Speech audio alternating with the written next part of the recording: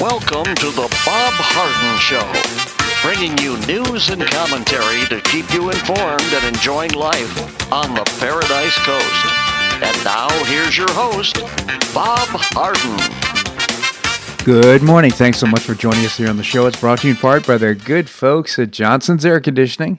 Johnson's Air Conditioning is Naples' longest established air conditioning company. We use Johnson's Air Conditioning, and you can find out more by visiting johnsonsairconditioning.com. Also brought to you by Life in Naples magazine. Be in the know and stay up to date by reading Life in Naples. Visit the website lifeinnaples.net. We have terrific guests for today's show, including Mark Schulman. He's an author. He's also the founder and publisher of a terrific multimedia website. It's called HistoryCentral.com. As usual, for the past 15 years on Monday morning, we talk about current global events, up to the date and up to the minute. We'll also visit with Larry Reed, he is a president emeritus of the Foundation for Economic Education. And Jim McTagg will be joining us as well. He is Barron's Washington bureau chief. He formerly was, and written several books, and he knows what's going on inside the Beltway. It is January the 11th, and on this day in 1908, U.S. President Theodore Roosevelt declared the massive Grand Canyon in northwestern Arizona as a national monument. Though Native Americans lived in the area as early as the 13th century, the first European sighting of the canyon wasn't until 1540 by members of an expedition headed by the Spanish explorer Francisco Vázquez de Coronado. Because of its remote and inaccessible location, several centuries passed before North American settlers really explored the canyon. In 1869, geologist John Wesley Powell led a group of 10 men in the first difficult journey down the rapids of the Colorado and along the length of the 277-mile gorge in 4 rowboats. It must have been a rough ride for some parts of it. By the end of the 19th century, the Grand Canyon was attracting thousands of tourists each year. One famous visitor was President Theodore Roosevelt, a New Yorker with a particular affection for the West. After becoming president in 1901, after the assassination of President William McKinley, Roosevelt made environmental conservation a major part of his presidency. After establishing the National Wildlife Refuge to protect the country's animals, fish, and birds, Roosevelt turned his attention to federal regulation of public lands, though a region could be given national park status, indicating that all private development on the land was illegal only by an act of Congress. Roosevelt cut down on red tape by beginning a new presidential practice of granting a similar national monument designation to some of the West's greatest treasures. In January 1908, Roosevelt exercised this right to make more than 800,000 acres of the Grand Canyon area into a national monument. Let the great wonder of nature remain now as it is, he declared. You cannot improve on it, but what you can do is keep it for your children, your children's children, and all who come after you, the one great sight which every American should see. Congress didn't officially outlaw private development in the Grand Canyon until 1919 when President Woodrow Wilson signed the Grand Canyon National Park Act. Today, more than 5 million folks visit the Grand Canyon each year. The canyon floor is accessible by foot, mule, or boat, and whitewater rafting, hiking, and running in the area are especially popular. Many choose to conserve their energies and simply take a breathtaking view from the canyon's south rim, some 7,000 feet above sea level, and marvel at the vista, virtually unchanged for over 400 years. I've not been to the Grand Canyon, but I've certainly flown over it several times. It is breathtakingly beautiful, just a marvelous part of the United States. What a treasure we have in this entire country. Well, Saturday, the Florida Department of Health reported 292 cases of COVID and 1 additional death. And then yesterday, 139 new cases and 2 additional deaths, of course, with COVID. That doesn't mean necessarily they died of COVID. The 7-day moving average in Collier County is 167 new cases per day. News is that our own State Senator Kathleen Passidomo was tested positive for COVID and staying home during the first week of committee meetings in Tallahassee. Our senator stated she has a mild cold-like symptoms. In a tweet on Sunday, I don't anticipate my illness to stand in the way of the important work plan for this week, she said. Appointments are, I'm hopeful. I actually sent an email this morning and asked about her health, and I'm hopeful she can join us tomorrow. It'd be interesting to talk to her, not only about what's happening in Tallahassee, but also about her symptoms and what she's doing and how she's recovering. If you're concerned about COVID and getting the vaccine, appointments are available next week for seniors 65 and older receive the vaccination in Collier County. The vaccine is also available for healthcare personnel with direct patient contact. Online appointments are required and can be made by starting at 9 a.m. through Eventbrite by visiting Collier County COVID Vaccines. That's all one word, Collier County COVID Vaccines.eventbrite.com. Now, I read that people who recover from COVID-19 are likely to have robust and long-lasting immunity that lasts for years. This is according to a new study I found in Science magazine. Well, think about this. We have 24,443 positive tests in Collier County, and only 363 deaths, by the way, with COVID-19. Again, not because of or caused by COVID-19. But anyhow, that if we have 24,000 positive tests, there's probably a multiple of that, multiples of that of people who have it and didn't know about it. Herd immunity could be more effective right now than taking the vaccine, although many people are eager to take the vaccine and probably should. Well, the House this week will take up a resolution to impeach President Donald Trump for the second time in less than 2 years over his actions in, quote-unquote, encouraging a mob that stormed the Capitol, said Nancy Pelosi. Here's a quote, "In protecting our Constitution and our democracy, we will act with urgency because this president represents an imminent threat to both," she said in a letter Sunday to House Democrats. As the days go by, the horror of the ongoing assault on our democracy perpetuated by this president is intensified, and so is the immediate need for action. I can't believe this woman. Unbelievable. She said the Democrat leaders in Monday will request unanimous consent for a separate resolution urging Vice President Pence to convene the cabinet to invoke the 25th Amendment of the Constitution to declare the president incapable of executing the duties of his office, she said. So she said Pence should respond within 24 hours. I don't think he will respond. But anyhow, so what is she afraid of? What's the big deal? He's out of office in a week, for crying out loud. The economy is shaky right now. Biden says he wants to unify the country, and her response is to impeach. Well, I don't think that's going to create too much unity. There's about 75 million of us that are quite disappointed in the election results. I mean, I still believe that the president won the election, and this is a big cover-up. But nevertheless, Biden's elected. He's going to take office on the 20th. Now, the actions by big media and the left are right out of the socialist Saul Alinsky playbook, aren't they? That's what I see. The left is trying to cancel Donald Trump and his legacy, and they're trying to disable the links of communication between the president and the quote-unquote deplorables. I'm not kidding. They're really trying to do that. On Saturday, on Friday, of course, they kicked President Trump off of Twitter for life.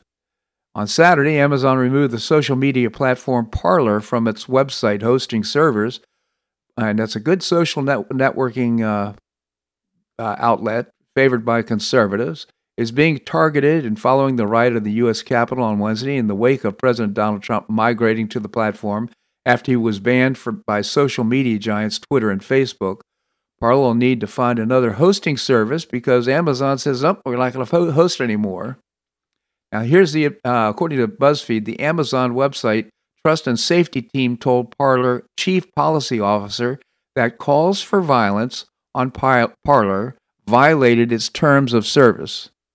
Now, I've never seen a call for violence, but nevertheless, Amazon added that this morning you shared that you have a plan to more proactively moderate violent content, but plan to do so manually with volunteers. It's our view that this nascent plan to use volunteers to promptly identify and remove dangerous content will not work in light of the rapidly growing number of violent posts. Are you kidding me? I've never seen a violent post on Parler. But anyhow, the email continued.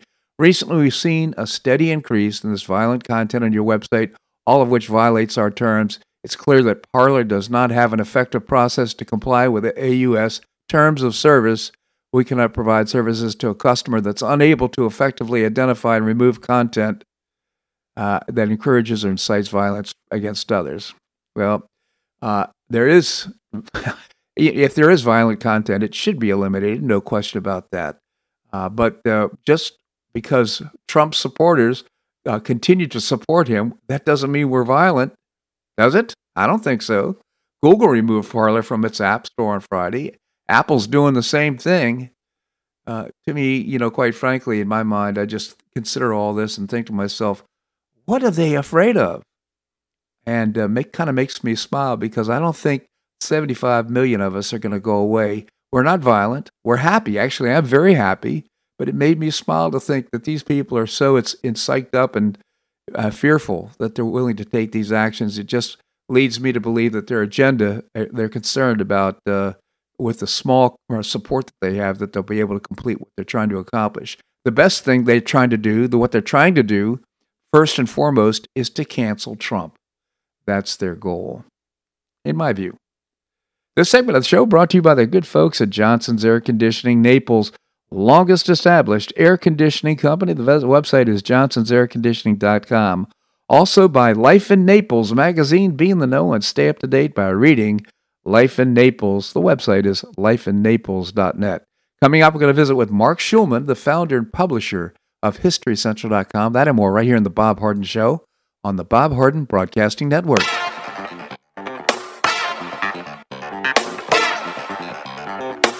Stay tuned for more of The Bob Harden Show here on the Bob Harden Broadcasting Network.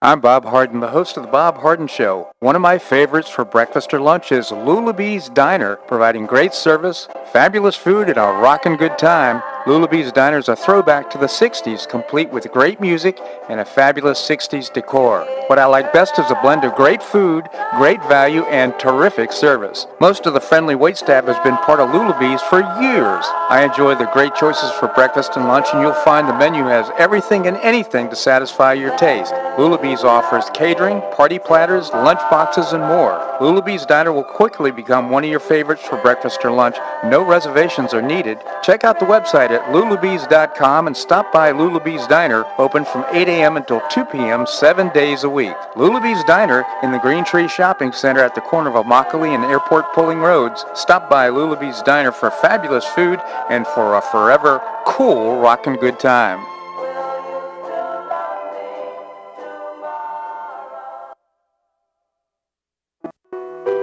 Did you know St. Matthew's House operates the only emergency homeless shelters in Collier County? St. Matthew's House provided more than 500,000 hot meals to those in need last year, and since 2010, 527 men and women have graduated from the St. Matthew's House Justin's Place Addiction Recovery Program. For over 30 years, St. Matthew's House has provided innovative solutions to fight homelessness, hunger, substance abuse, and poverty in Southwest Florida. And you can help St. Matthew's House in this life-transforming work by patronizing the St. Matthew's House thrift stores, Cafe M25, car wash and detailing center, and award-winning catering operations. For more information, visit stmatthewshouse.org. That's stmatthewshouse.org. St. Matthew's House is a 501c3 not-for-profit organization and does not solicit government funding.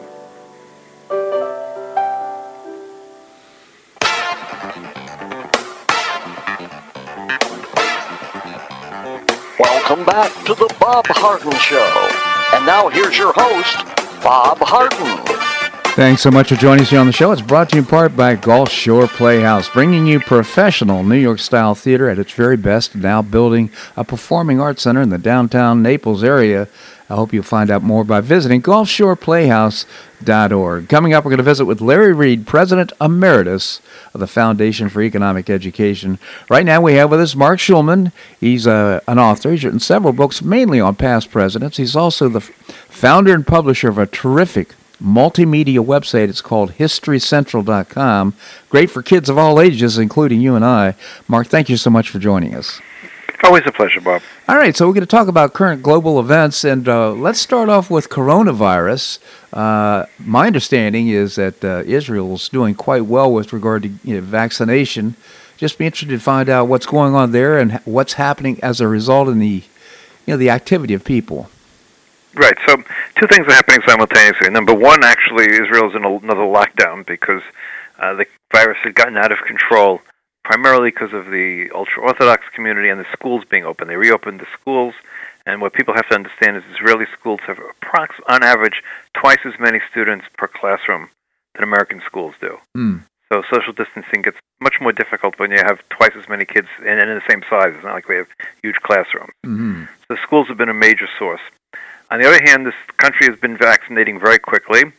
We're now up to almost 1.9 million people have been vaccinated, and that's out of a population of 9 million. So we're at about the 20% number. Wow. 20% number, but it's more important the fact that at this point, 70% of people 60 and over have received the first vaccine, and 80% of people who are 70 and over.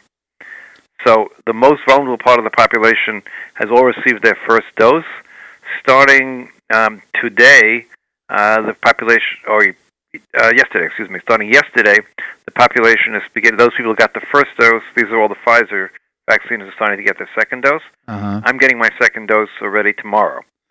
So it's moving out very quickly, and it's being done so well that Pfizer has agreed to put Israel at the top of the list in terms of giving enough vaccines quick enough so the whole population can be vaccinated within the next 8 weeks, because Israel turns out is a great lab for Pfizer.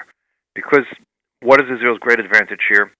Israel has 4 separate HMOs, right, and everybody in the country belongs to one of the 4 HMOs.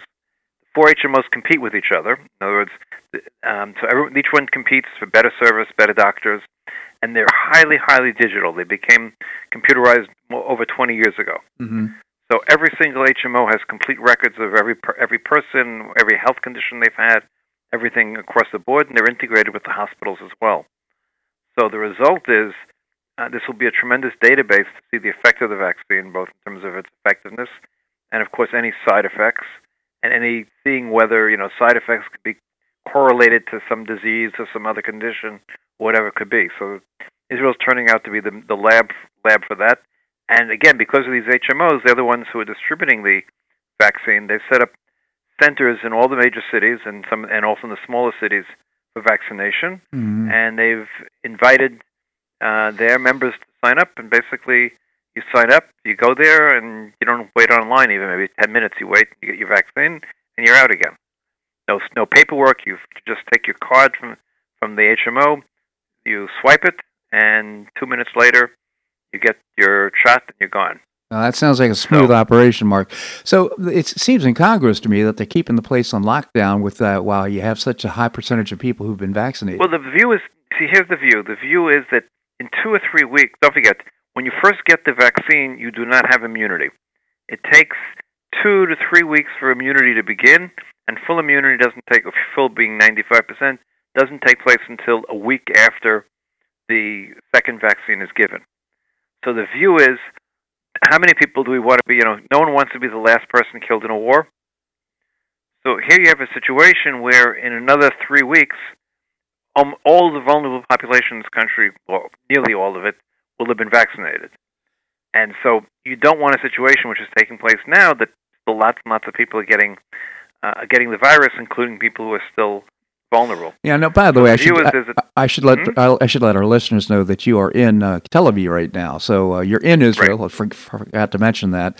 So what's this doing to economic activity? I mean, are you seeing a dip in economic activity, or? Well, so there's ups and downs. There's dips in economic activity every time there is a lockdown. It seems by and large limited to 2 or 3 sectors. Obviously, the restaurants, which can only do, not even do takeaway, they have to do delivery only right now.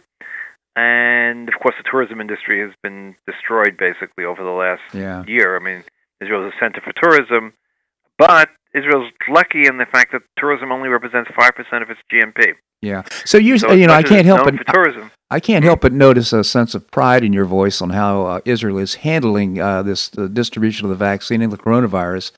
How about the rest of the world? What do you see? A mess in most of the world. Britain, who is already doing the Oxford, has only done less than 5% of the population and promises to have everyone vaccinated by next fall. So that's very slow. France, for reasons that no one understands, has only vaccinated 55,000 people, period. Huh. Germany's had a mess as well.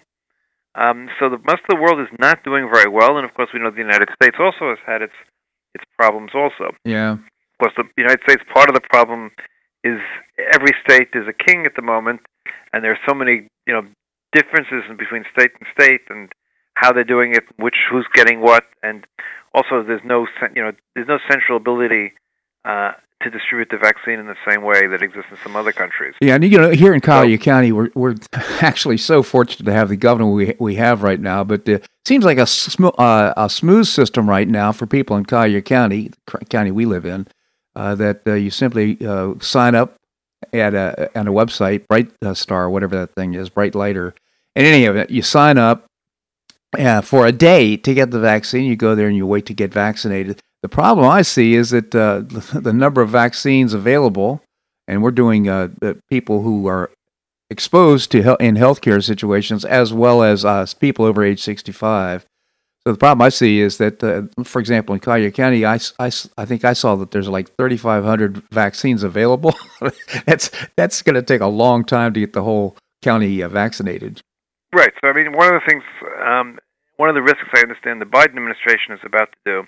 That's a risk, is saying that they're going to release more of the ones that are being held back for the second vaccine, assuming that they can get Pfizer to backfill it, to make sure there's enough production, to make sure that the second vaccine becomes available when the time comes for the vaccine.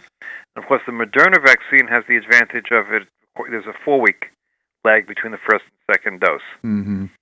So you have more time to fill the backlog. Yeah. It's a tremendous logistical job. I mean, let's be honest. It is. And I saw an encouraging word, I think it was in Science magazine, that suggested that people have coronavirus or who have had it apparently will have immunity for, quote unquote, 4 years, which is very encouraging. Right. That's one assumption. One of the things we don't know, again, we always have to remember that this virus is only a little over a year old. Mm-hmm. And so there's so many unknowns. I mean, how can we know for sure that they're going to have immunity for 5 years or 10 years until we find out that people actually have immunity for 5 or 10 years? Yeah, that's true. It's the same way with, we don't even know how long the vaccine is good for. Quite frankly, Mark, I got to tell you, I'm not sure that we know too much anything because there's so many disparate points of view coming from the CDC, from Birx, from various sources. It's very, very confusing indeed. But nevertheless, hopefully we're going to get through this thing. So listen, we have so much more to talk about. Can you stick around?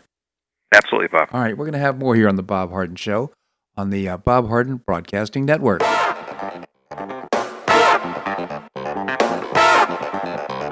Stay tuned for more of the Bob Harden Show here on the Bob Harden Broadcasting Network.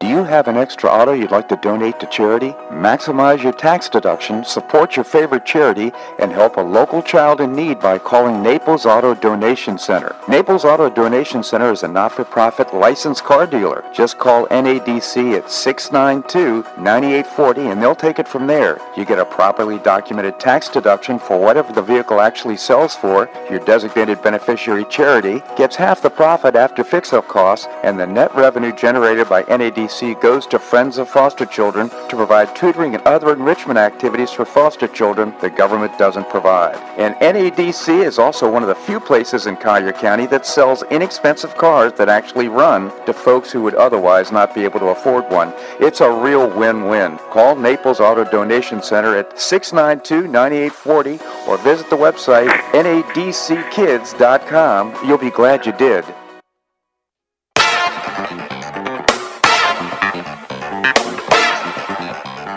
Welcome back to the Bob Harden Show.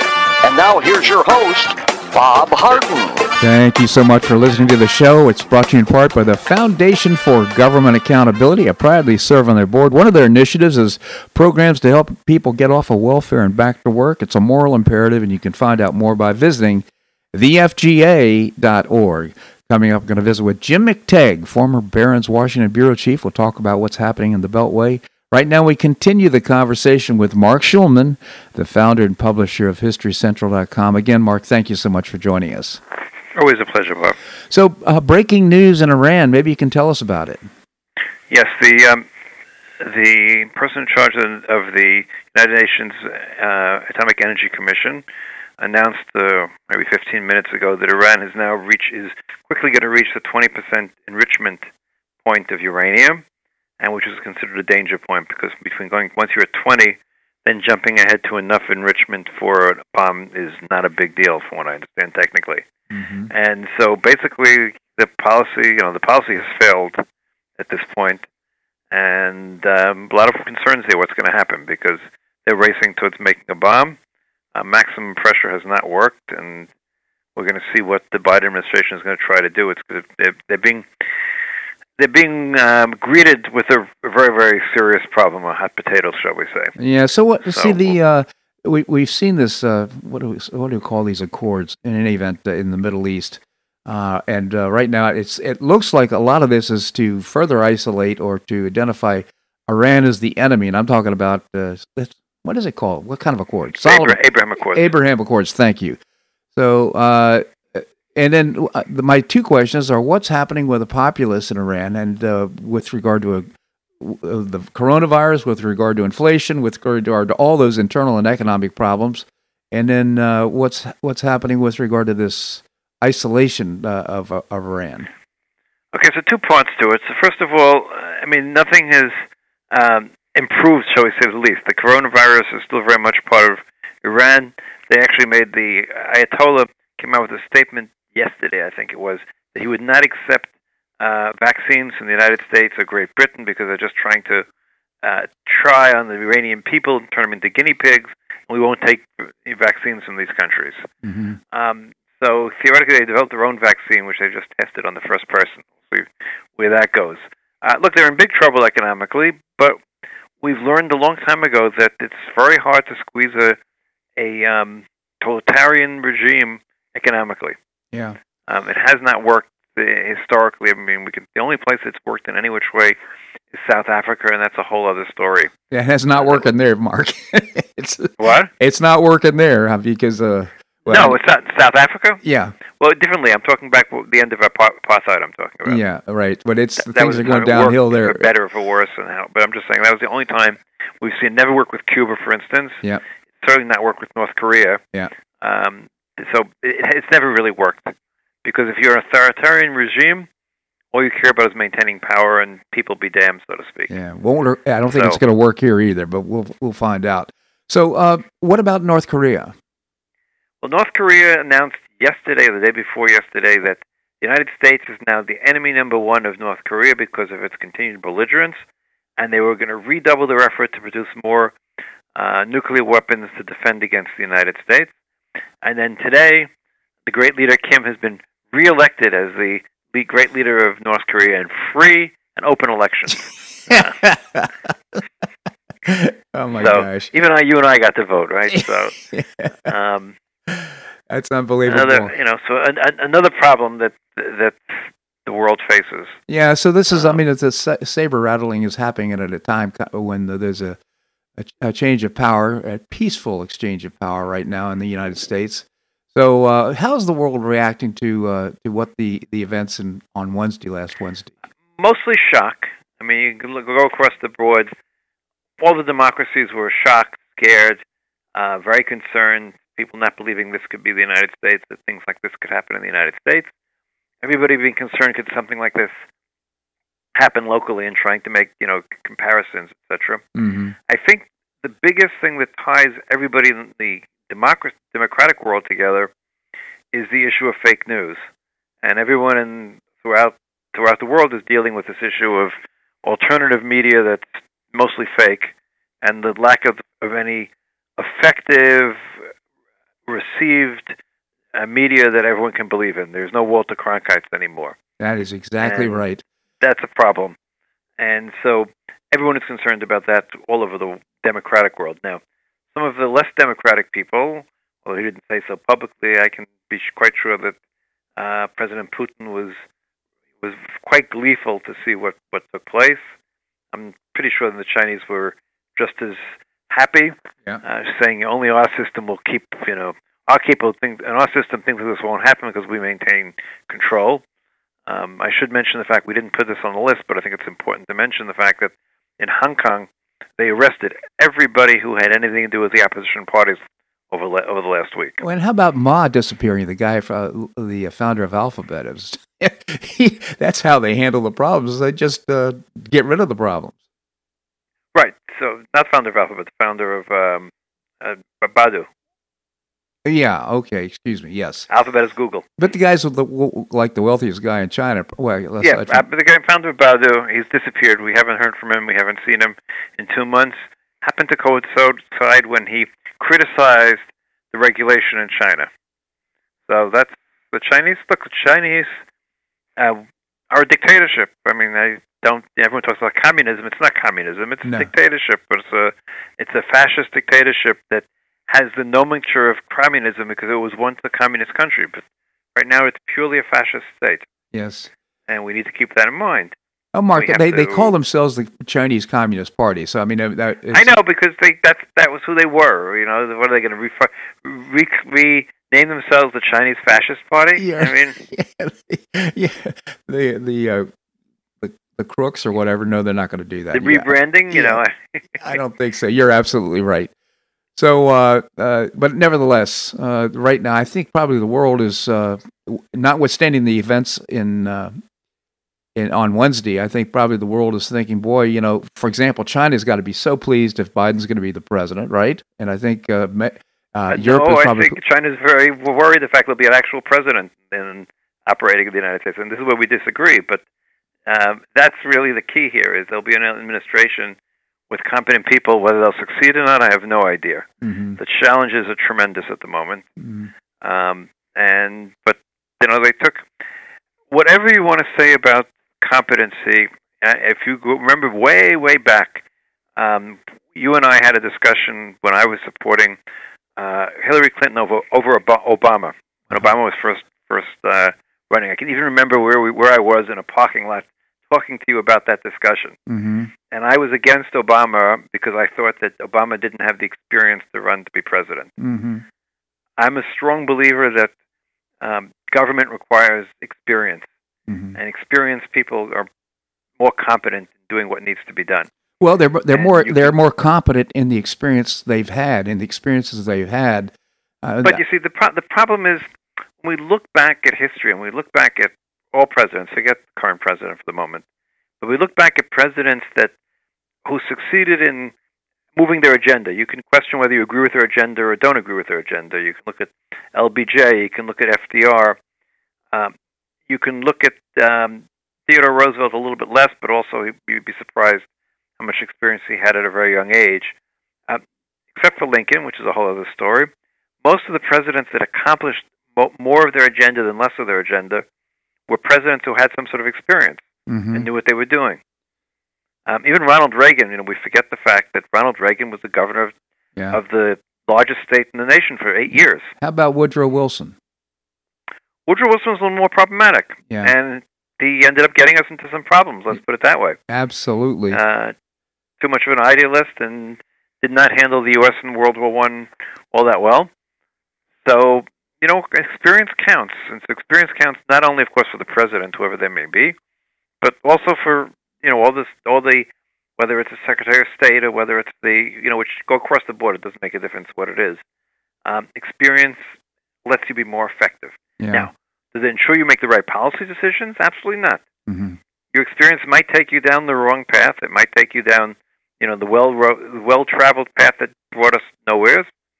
But on the other hand, it's more likely in time of a crisis to know how to deal with it, and B, whether you agree or disagree with the policy, that it's more likely he or she is going to accomplish that policy if he has experience. So I'm a strong believer in experience. I think there always needs to be fresh blood, new blood. Yeah. Don't get me wrong. I don't want people who have, way, 50 years of experience and haven't changed in 50 years. But I'll always take experience over lack of experience in any governmental job because it's too important. Yeah, see, here's the thing. For me, the bureaucracy is nowhere in the Constitution. I mean, this has all been fabricated and developed since 1900 or 1800, really. So You have these people have But this. just remember one thing, though. The bureaucracy, that's a question of, a decision of bureaucracy. But the fact of the matter is, the Constitution was created because the founders and the states at that point realized that the United States needed a strong central government with a strong executive. Well, that's what Hamilton thought. That was the goal of the Constitution in the United States of America, as opposed to the Confederation of States. Yeah. The goal there was a strong government, a strong central government with a strong executive. Now, how strong it should be and how many bureaucrats it needs to do it, that's a whole other question, and I'm sure over the years there are too many of them. Yep. But that was the concept. The Constitution called for a strong central government. Yeah. I don't think the people realized, I don't think the people really identified with the United States until the Civil War. In other words, I think most people thought of themselves as being from Kentucky or being... Yeah, they still thought of themselves from states. Certainly in the South, it was very much the case. But that wasn't the vision of Hamilton. It wasn't the vision of Jefferson. It wasn't the vision of the Founding Fathers. They believed in a strong country.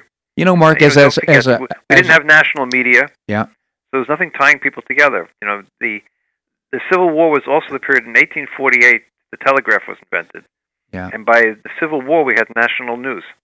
Mark, as usual, at the very end of our conversation, it really becomes interesting. So I apologize for this, but I have to move on in the show. But nevertheless, I really appreciate your commentary here in the show, Mark. Thank you so much for joining. Have a wonderful week, Bob. You as well. Again, HistoryCentral.com is the website. And Mark and I disagree. I would say probably we're 180 degrees on most internal things in the United States, but I find his commentary to be very interesting. I hope you do as well. All right, coming up, Larry Reed. He is the President Emeritus of the Foundation for Economic Education. That and more right here on The Bob Harden Show on the Bob Harden Broadcasting Network.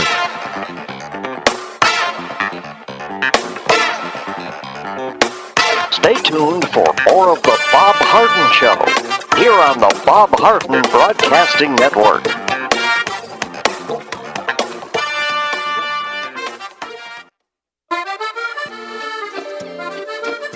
Blue Provence Restaurant is a favorite dining destination for many Neapolitans, including Linda and myself. Blue Provence, located in a historic building in the heart of Old Naples at Creighton Cove, offers a mix of French bistro cooking with bold, fresh Floridian flavors. Experience award-winning cuisine at Blue Provence and enjoy one of Florida's most extensive, eclectic, and fun wine cellars. Dining your choice of the popular Eat-In Bar, the intimate Courtyard Garden, or the beautiful Provencal Caribbean Dining Room. Enjoy a wonderful and memorable evening in a casual and relaxed atmosphere that includes a taste of Provencal hospitality. Blue Provence is open 7 days a week, all year round.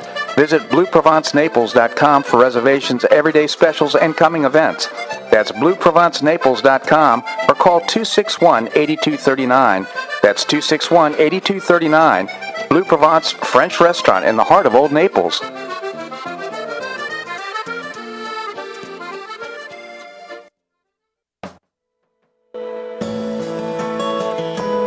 Gulf Shore Playhouse is passionately committed to enriching our cultural landscape by producing professional theater to the highest artistic standards and providing unique educational opportunities to folks in a spirit of service, adventure, and excitement. Over the past 15 years, the Playhouse has expanded immensely, outgrowing its current facilities. With dreams of expanding even further in order to better serve the community, broaden the economic impact, and strengthen the cultural fabric of our region, it's time to build and move into a new home. A 44,000 square foot state-of-the-art theater and education center will be built on 3 acres at the corner of First Avenue South and Goodlet Frank Road, allowing Gulf Shore Playhouse to achieve those dreams. To find out more about Gulf Shore Playhouse, this state-of-the-art performing arts center, and about the season's exciting productions, visit GulfShorePlayhouse.org. That's GulfShorePlayhouse.org. We'll see you at the show.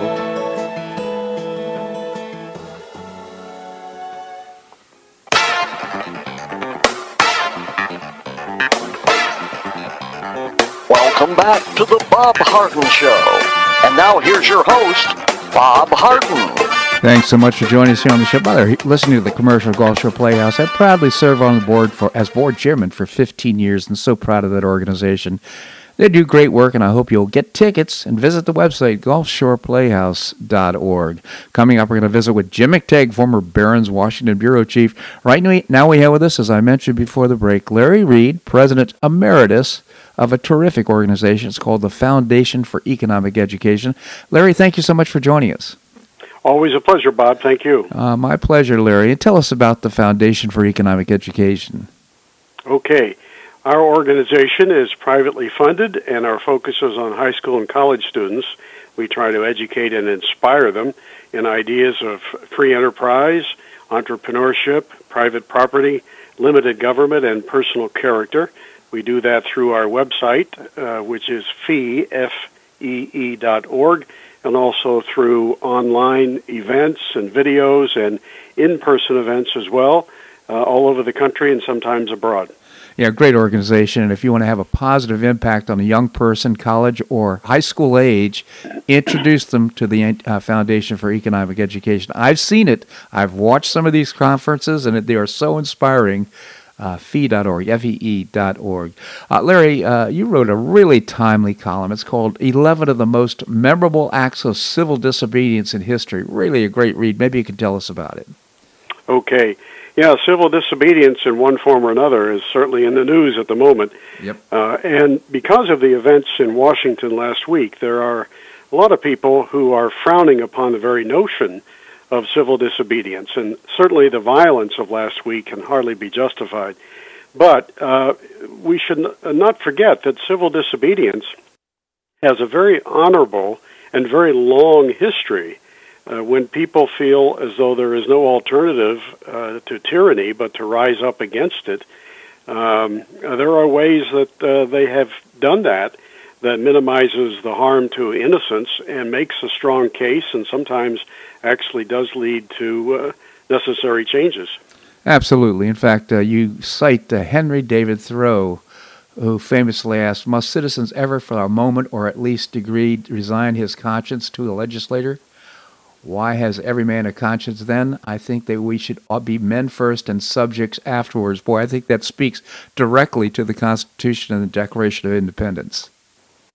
Yes, it sure does. And, if you look back at some of those examples of it in history, the oldest one goes way back about 3,500 years ago. It's described in the book of Exodus in the Bible, and it involves two midwives in Egypt. Their names were Shiphrah and Puah, and they disobeyed an order from the Pharaoh to kill all male Hebrew babies at birth. And when the Pharaoh called them back in to say, "Hey, I told you to kill those babies, why didn't you?"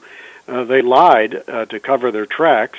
And the Exodus account goes on to say that their defiance pleased God, who rewarded them for it. So anybody who might be tempted to say that God is always on the side of the politicians would have to wrestle with that one. I would say it's looking less and less that way. So, your second was Sophocles' portrayal of Antigone. Yes. Now, this is a fictional account, but it is very old and rather famous. The Greek playwright Sophocles, who wrote numerous literary tragedies, tells the tale of Antigone. Antigone was wanting to bury her brother, to give him a proper burial, but the king, named Creon, refused to allow her to do that, and she declared her conscience to be more important than any royal decree, and so she went ahead with it and was sentenced to death for her defiance, but she never recanted against the idea that her brother deserved a proper burial. Yeah. So these are, and some very impactful roles. I'm not sure that you mentioned Martin Luther King in the column, but certainly he exhibited, he wanted peaceful resistance to civil disobedience is really what he was talking about. In fact, his column, his letter from the jail in Birmingham is so inspirational. But there's a guy, modern day, who stood up against what he considered to be tyranny in the support of black people so they could be judged not on their color but on the content of their character. Yes, and that's a good opportunity to bring up not only his struggle, but also the struggle of black Americans going back to the days of slavery. It was an act of civil disobedience, of course, for a slave to escape. to make his way, if he could, to a northern state or to Canada on the Underground Railroad. That was civil disobedience. The people who helped escaping slaves along the way acted against the law, so they were committing or civil disobedience. After the Civil War, of course, many states adopted Jim Crow laws, the forcible separation of the races, and people who defied that, like Rosa Parks, who started the Montgomery bus boycott famously because she wouldn't take her assigned seat in the back of the bus, they all committed civil disobedience. And those are especially commendable acts because they did not involve the endangerment or the killing or the injury of any innocents, but rather simple defiance of a law that was, or laws that were indefensible. Yeah, exactly. I mean, and one I'm not sure you mentioned in the column either is Frederick Douglass, who learned to read when he was a young boy as a slave. It was still in a subject of slavery at the time. It was against the law for black people who were slaves to be educated. Yeah. Unbelievable. Yeah, Stonewall Jackson, famous for his command on the battlefield during the Civil War, actually committed a kind of civil disobedience before the war, in spite of the law in Virginia that forbade the teaching of slaves. He taught a Sunday school class for slaves before the Civil War, teaching them both principles from the Bible as well as better English. Yeah, and of course, you have to think of Gandhi when you think about civil disobedience and his hunger strike. There's a guy that actually changed a nation, India, with his leadership, with civil disobedience. That's right. It was way back in 1930 that he organized his famous Salt March, and that was stimulated by the fact that in British-ruled India, British companies enjoyed monopoly privileges, and Britain passed the Salt Act in 1882 that forbade Indians from collecting or selling salt, which was a very important dietary staple. They had to buy it from the British.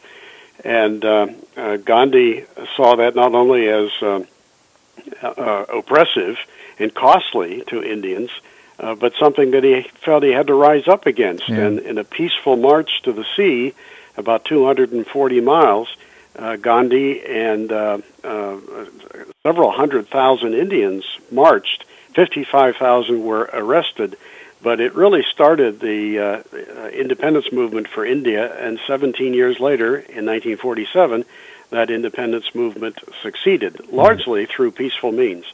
Peaceful, exactly. And, again, just a reminder that the people ultimately will have a say about who is going to be their leader. They may put up with oppression for a while, but ultimately they can and many times do rise up against the oppressors. Larry, just a real pleasure to have you on the show. Again, the Foundation for Economic Education, FEE.org, FEE.org. Wish we could talk more about this. I genuinely appreciate you coming on the show. Thanks so much for joining us. My pleasure. Thank you, Bob. My pleasure indeed. Coming up, we're going to be visiting with Jim McTague, former Barron's Washington Bureau Chief and author of two great murder mysteries in Washington, D.C., Follow the Leader and its sequel, Shake the Money Tree. That and more right here in The Bob Harden Show on the Bob Harden Broadcasting Network.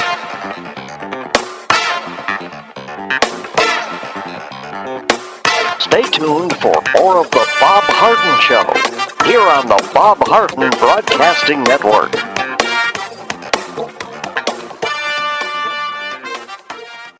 Do you or a family member suffer from chronic pain in your knees, hips, or shoulders? Joint pain can be a nagging and serious problem requiring expert and compassionate care. I know I'm Bob Harden, the host of The Bob Harden Show. Until 2006, I was suffering debilitating pain and deformity in my knees. I couldn't enjoy biking or golf or even sleep without chronic pain as a constant companion. Thanks to Dr. George Markovich and the professional staff at the Institute for Orthopedic Surgery and Sports Medicine, my pain is gone and I'm back to doing the activities I enjoy with no pain. I have a lifestyle I could only imagine prior to knee surgery, and you can too. Call the Institute for Orthopedic Surgery and Sports Medicine. They will thoroughly evaluate your condition, provide personalized, state-of-the-art treatment, and help you relieve your pain and get back to your active lifestyle. At the Institute for Orthopedic Surgery and Sports Medicine, your care will be professionally managed through every phase of your recovery. For an initial consultation, call the Institute for Orthopedic Surgery and Sports Medicine, located off Tamiami Trail in Bonita Springs, at 482-5399. That's 482-5399. You listen to The Bob Harden Show, so why not market your company to our loyal listeners? Ads are played live on each show and then archived so listeners can hear the show and your ad at their convenience. Each advertising package includes a banner on bobharden.com with a link to your website at no extra charge. Join Lulabee's Diner, Johnson's Air Conditioning, Blue Provence, and many others who advertise on the show. Call me at 598-3889, that's 598-3889, or send an email to bobharden@hotmail.com to design an ad program that's just right for your business and your budget. You'll be pleasantly surprised at the cost and the value. Several advertisers have been with me for years. Find out why by calling 598-3889 or send me an email to bobharden@hotmail.com. You'll be glad you did.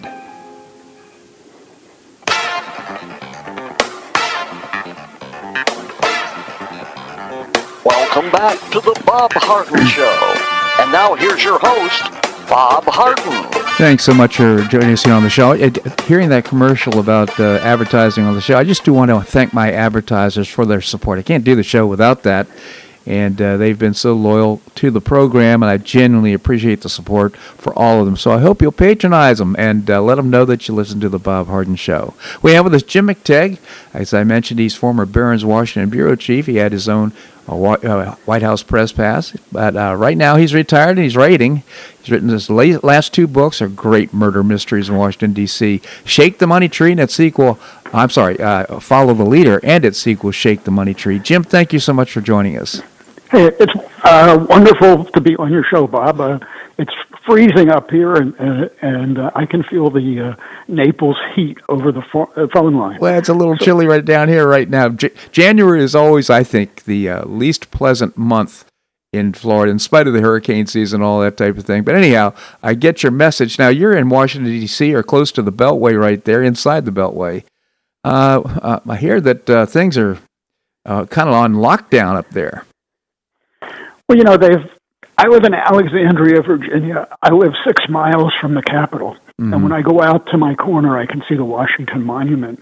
So yesterday, I used to commute for years to downtown Washington. My office was 2 blocks from the White House. So yesterday, I got nostalgic. And in light of the insurrection last week, I wanted to go down and see the aftermath. So I boarded the metro train at the Braddock Road Station, which is 0.8 of a mile from my house. I walk there. And I have to tell you, people here in Alexandria and in Washington, D.C., they mask up outdoors as well as indoors. Mm. I just want to point out, I don't know what it is, what the practice is in Florida, but people here are on lockdown not because of the riots, but because of the fear of COVID. Yeah. So I get on the metro. I have an entire car to myself, and those cars can hold 100 people minimum.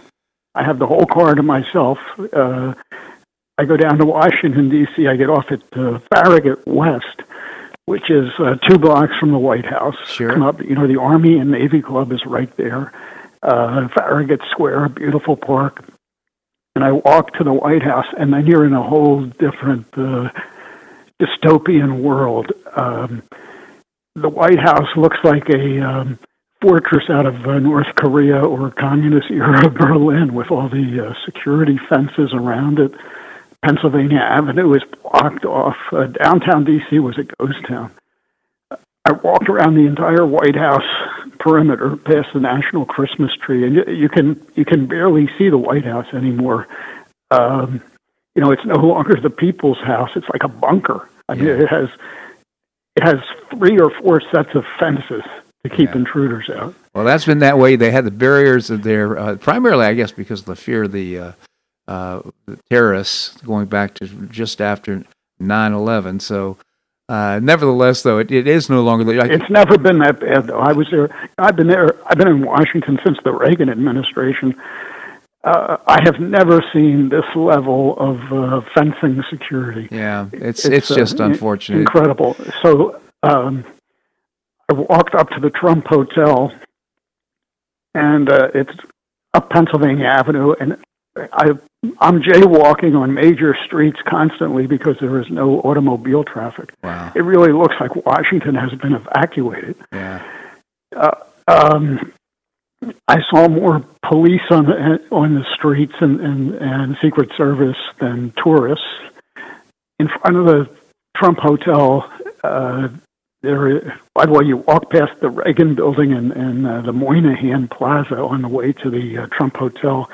Two names from the past that I greatly respect. I wish we had a Ronald Reagan and a Daniel Patrick Moynihan on the scene today. Yeah, but, absolutely. We don't. Yeah. But the Trump Hotel has a guard station now. I guess they always did, but they have a big sign. Unless you're a guest or you have a personal invitation to the hotel, you're not welcome there. Yeah. And I can remember in 2015, I could just walk in and go into the bar and have a drink if I felt like it. Right. You know, it was an open place of business, but they had the siege mentality at the Trump hotel as well. But the only tourists I saw were people, a sort of electric bike tour that stopped in front of the Trump Hotel for a little bit and then went on. But again, Washington looks like a ghost town. If you're an avid walker like I am, that's my favorite sort of exercise. This is probably the best time ever to come to Washington. Yeah. Because there are so few people. Yeah, absolutely. So, Jim, before I let you go, though, I do want to the market is levitating, and of course, right now we've had a shutdown of the economy for a while. Some states are vibrant and doing business, like Florida. So others are like California, shut down.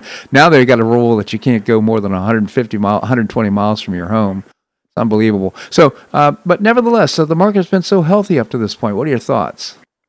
Well, I think the market has digested Joe Biden. I mean, the market has never been considered Democrats radioactive. I think in my lifetime, the best market was when Clinton was president, right. Clinton Gore, because they appreciated the paying down the national debt. They were, in retrospect, they look like the most fiscally conservative administration we ever had. Now, what the market sees with Biden, it's a little cynical. It sees that he'll be engaged in industrial engineering, which never works out well in the long run, or even the short run. But that's why people are pouring into green energy stocks. They see Biden picking winners and losers in the energy sector, and he'll pick green energy, as Obama did with disastrous effects. And, oh, my God. I'm going to remind God help us. God help us, Jim. So, but I think you're making a good point, which is the market doesn't care about politics. In fact, the market doesn't care much about what happens in 2 years or 3 years. It's pretty much focused on what's going to happen in the next 3 or 6 months. So, and it's apolitical. And, for example, what Biden represents, in my opinion, is opening up the China markets, whereas we were seeing under President Donald Trump closing them down because his view that they were an enemy, which of course they are. So I think it could be robust in that way for markets, even though it's not the right thing to do in terms of diplomacy. What the right thing to do is, and this is where Trump fell flat on his face, the virus is a national emergency. It has crippled our economy. It has frayed our social fabric. It's the biggest crisis facing the nation, not these marchers. I mean, as distasteful as I found that march, the biggest national emergency remains this virus. So I think the market believes that Biden will have more of a focus on getting the vaccine from the freezers into our biceps than the Trump administration. And there's a long history with vaccines going back to polio about whether it should be the states administering it or the federal government. Yeah. But during the Eisenhower administration, the federal government left it up to the states, but gave them grants, gave them the money to implement this. And I think the market perceives that Biden will take some federal action to speed up injections, and that's also a positive for Wall Street because, again, the economy and the country are at stake here. Yeah. Well, I mean, I choose to disagree with you in terms of what Biden's going to do. I don't think it will be good for the country, but irrespective, I really appreciate your commentary here on the show, Jim. Again, the books are Shake the Money Tree and Follow the Leader and Shake the Money Tree. Two great murder mysteries. Jim, I really appreciate you coming on the show. Thanks so much for joining us. Thank you, Bob. And you can read the books out of order. Yeah, you can. They're great books. Thank you, Jim. That's a wrap here in today's show. I hope you enjoyed it. We'll get great guests lined up for tomorrow. If you enjoyed the show, tell your friends. And I always appreciate hearing from you. Bob Harden at hotmail.com. I hope you make it a great day on the Paradise Coast or wherever you are. Namaste.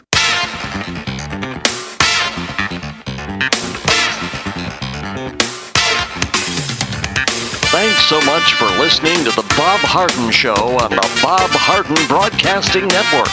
For more information and audio files of previous shows, visit www.bobharden.com.